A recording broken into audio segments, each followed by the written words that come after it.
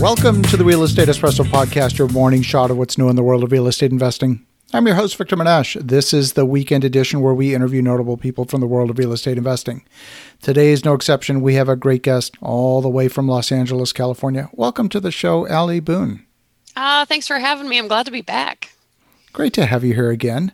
And you were on the show a little over a year ago, and so it's great to have you back. And we wanted to have you back because you've got a new book coming out. But before we dig into that, why don't you give a quick update on your backstory and how you got to this point in your journey? The short of it is, I grew up with the typical understanding of go to school, get good grades, go to college, get a good job, and focus on job security. So I did all of that. I ended up in the aerospace engineering industry.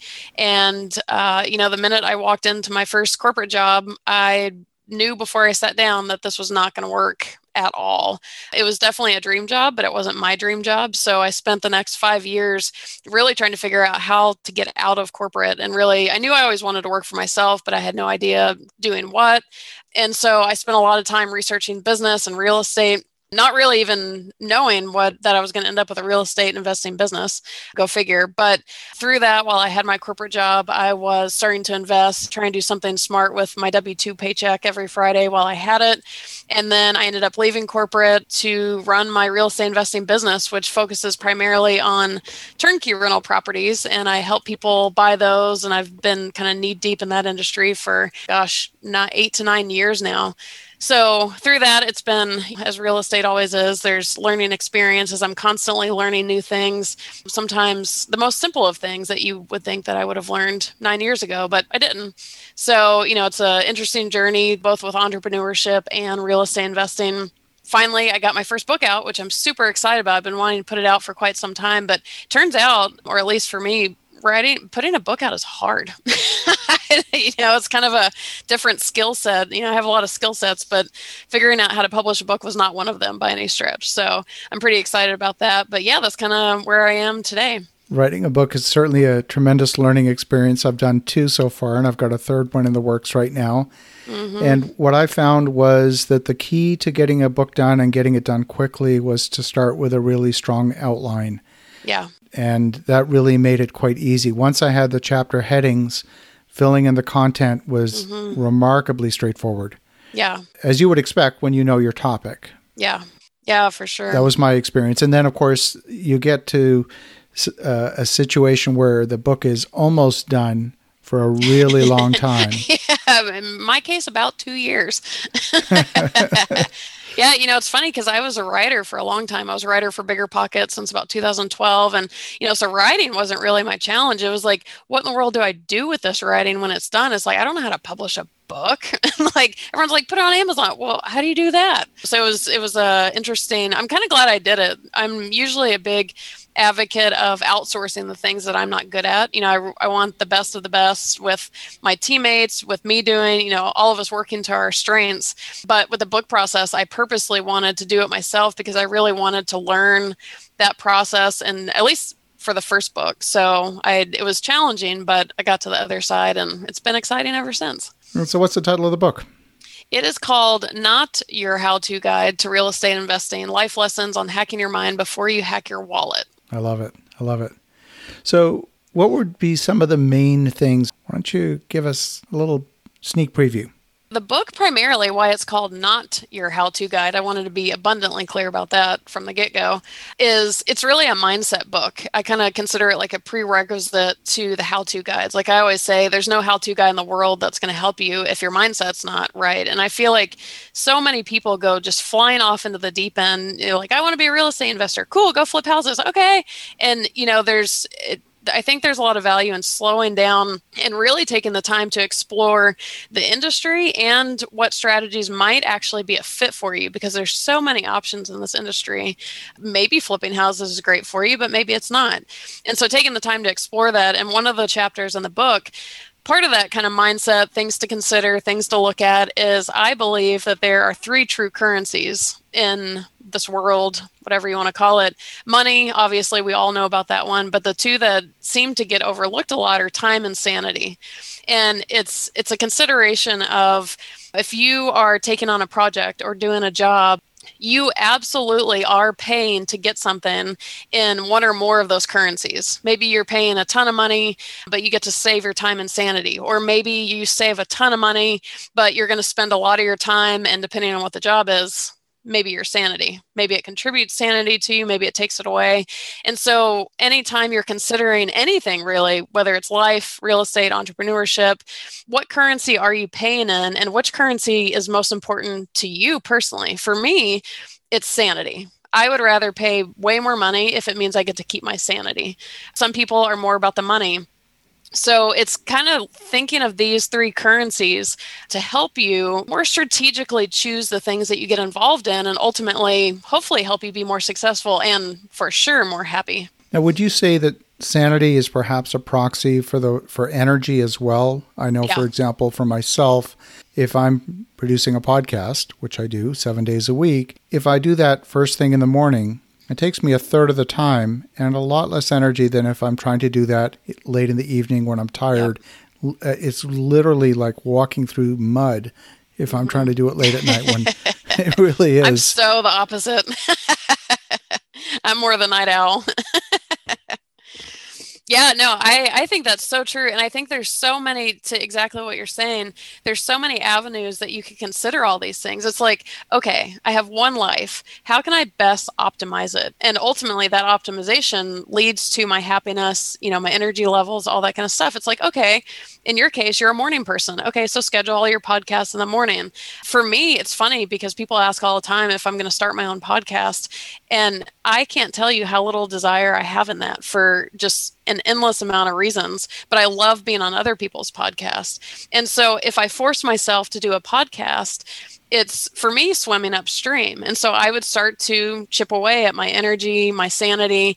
It would take time away from other things that maybe I enjoy more.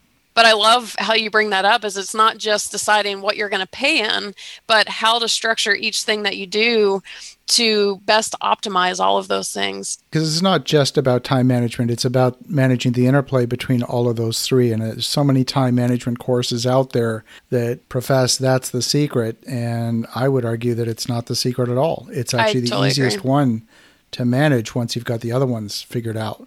Yeah. And time management, I think about this all the time. I get really frustrated with myself is I am not a schedule person. Like I would love to make myself, I had a mentor one time who showed me his spreadsheet of his calendar. So like his 7 days a week were broken down into like blocks of time. And I was like, man, I wish I could be that efficient because I can make a mean spreadsheet. I could, I used to be an engineer. I could engineer my schedule to be the most efficient person on the planet. But I know myself, I can't work with a schedule. If my brain sees a schedule, it's immediately going to be like, no. And, so it's about like, okay, well, I know I'm not going to respond well to that. How can I make myself most efficient based on how I know that I operate? Some of that can be hard sometimes because there has to be a level of self-awareness. Like I joke all the time, one of my greatest joys in life is sleeping in. And it's not necessarily sleeping late. It's just waking up when my body wants to wake up. And when you hear, oh, she likes to sleep in, what a late, there's all sorts of stigmas around sleeping in. Well, it's just how I like to sleep in. I like to wake up slowly. I like to have a cup of coffee while I watch an episode of my soap opera.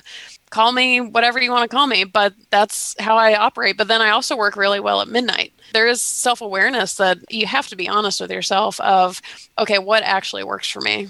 I love it. So today we're obviously in the pandemic environment. We talked a little bit about mindset, certainly the dislocations in the economy, the dislocations and all the uncertainty around the political process weighs heavily on real estate investors because one thing all investors like is they like certainty. And boy, you could never have scripted 2020 if you tried. I'm sure there's some movies that like started to point to it, but nobody knew. Exactly. So talk a little bit about strategizing, managing your mindset in this period of extraordinary uncertainty. Whew, that's a big one. It's been a little bit, I'm sure this is probably true for most everybody. It's been a little bit of a psychology project, right? Like everything we've all known has been either taken away or changed or altered or something. I think one of the biggest lessons for me from a mindset perspective has been that of surrender, really. There's only so many things that I have any control over whatsoever. And it's kind of like, I can sit here and try and fight against the things that either aren't working my way or whatever. But it's not to say don't fight for those things ever, but there's certain things right now more than any other time that we can't control. And so it's kind of like, well, that is what it is. So what things do I have control over? For instance, quarantine was actually what helped me finish my book. It was basically almost done for about 2 years. And as soon as the quarantine gates slammed down, I was like, oh, well, I can't really do much else, but guess this is the time. And, so it's really kind of making the most out of what we can do. But from a mindset perspective, I really think for me, it's been a lot of just releasing resistance. When I want to do a certain thing and I can't do it, or I want a certain freedom and I can't have it, well, instead of resisting that and fighting it, I actually ended up with a ton of neck pain this year because I caught myself trying to fight and resist everything that I wanted that I couldn't have. And it's just kind of a settling into that. And I think there's something to be said about if you take that into real estate investing too, is you can only control the things that you can control and do the best that you can. And much past that, you're just going to wear yourself out possibly to an exhausting level. But yeah, I think 2020 is really just kind of teaching us all partially to chill out from our really busy schedules of going a million different places, but also chill out with problems or challenges. A lot of us have challenges this year that we don't normally have. And how can you be easy on yourself about that and just kind of go with the flow of them versus trying to fight them left and right? Well, I know for us in our business, certainly those challenges have been there. We haven't taken our foot off the gas, far from it. In fact, if anything, right. We've put our foot on the gas. We've had to focus on making sure that the wheels stay on the bus, that we don't get derailed. A lot of energy's gone into that. But we've also seen a tremendous amount of opportunity where a lot of people have taken a wait and see attitude with respect to the market. We have found those opportunities that have met our criteria, and we've said, okay, time to hunker down and get some projects done. And of course, it's been more difficult because the environment's been more difficult. Yeah. So it's taken more energy to accomplish the same thing. In spite of that, it's been exactly like you said. There's a gap often between my own case, my expectation of what I should be able to accomplish in a day and what I truly can accomplish in a day. And that gap is definitely a source of stress.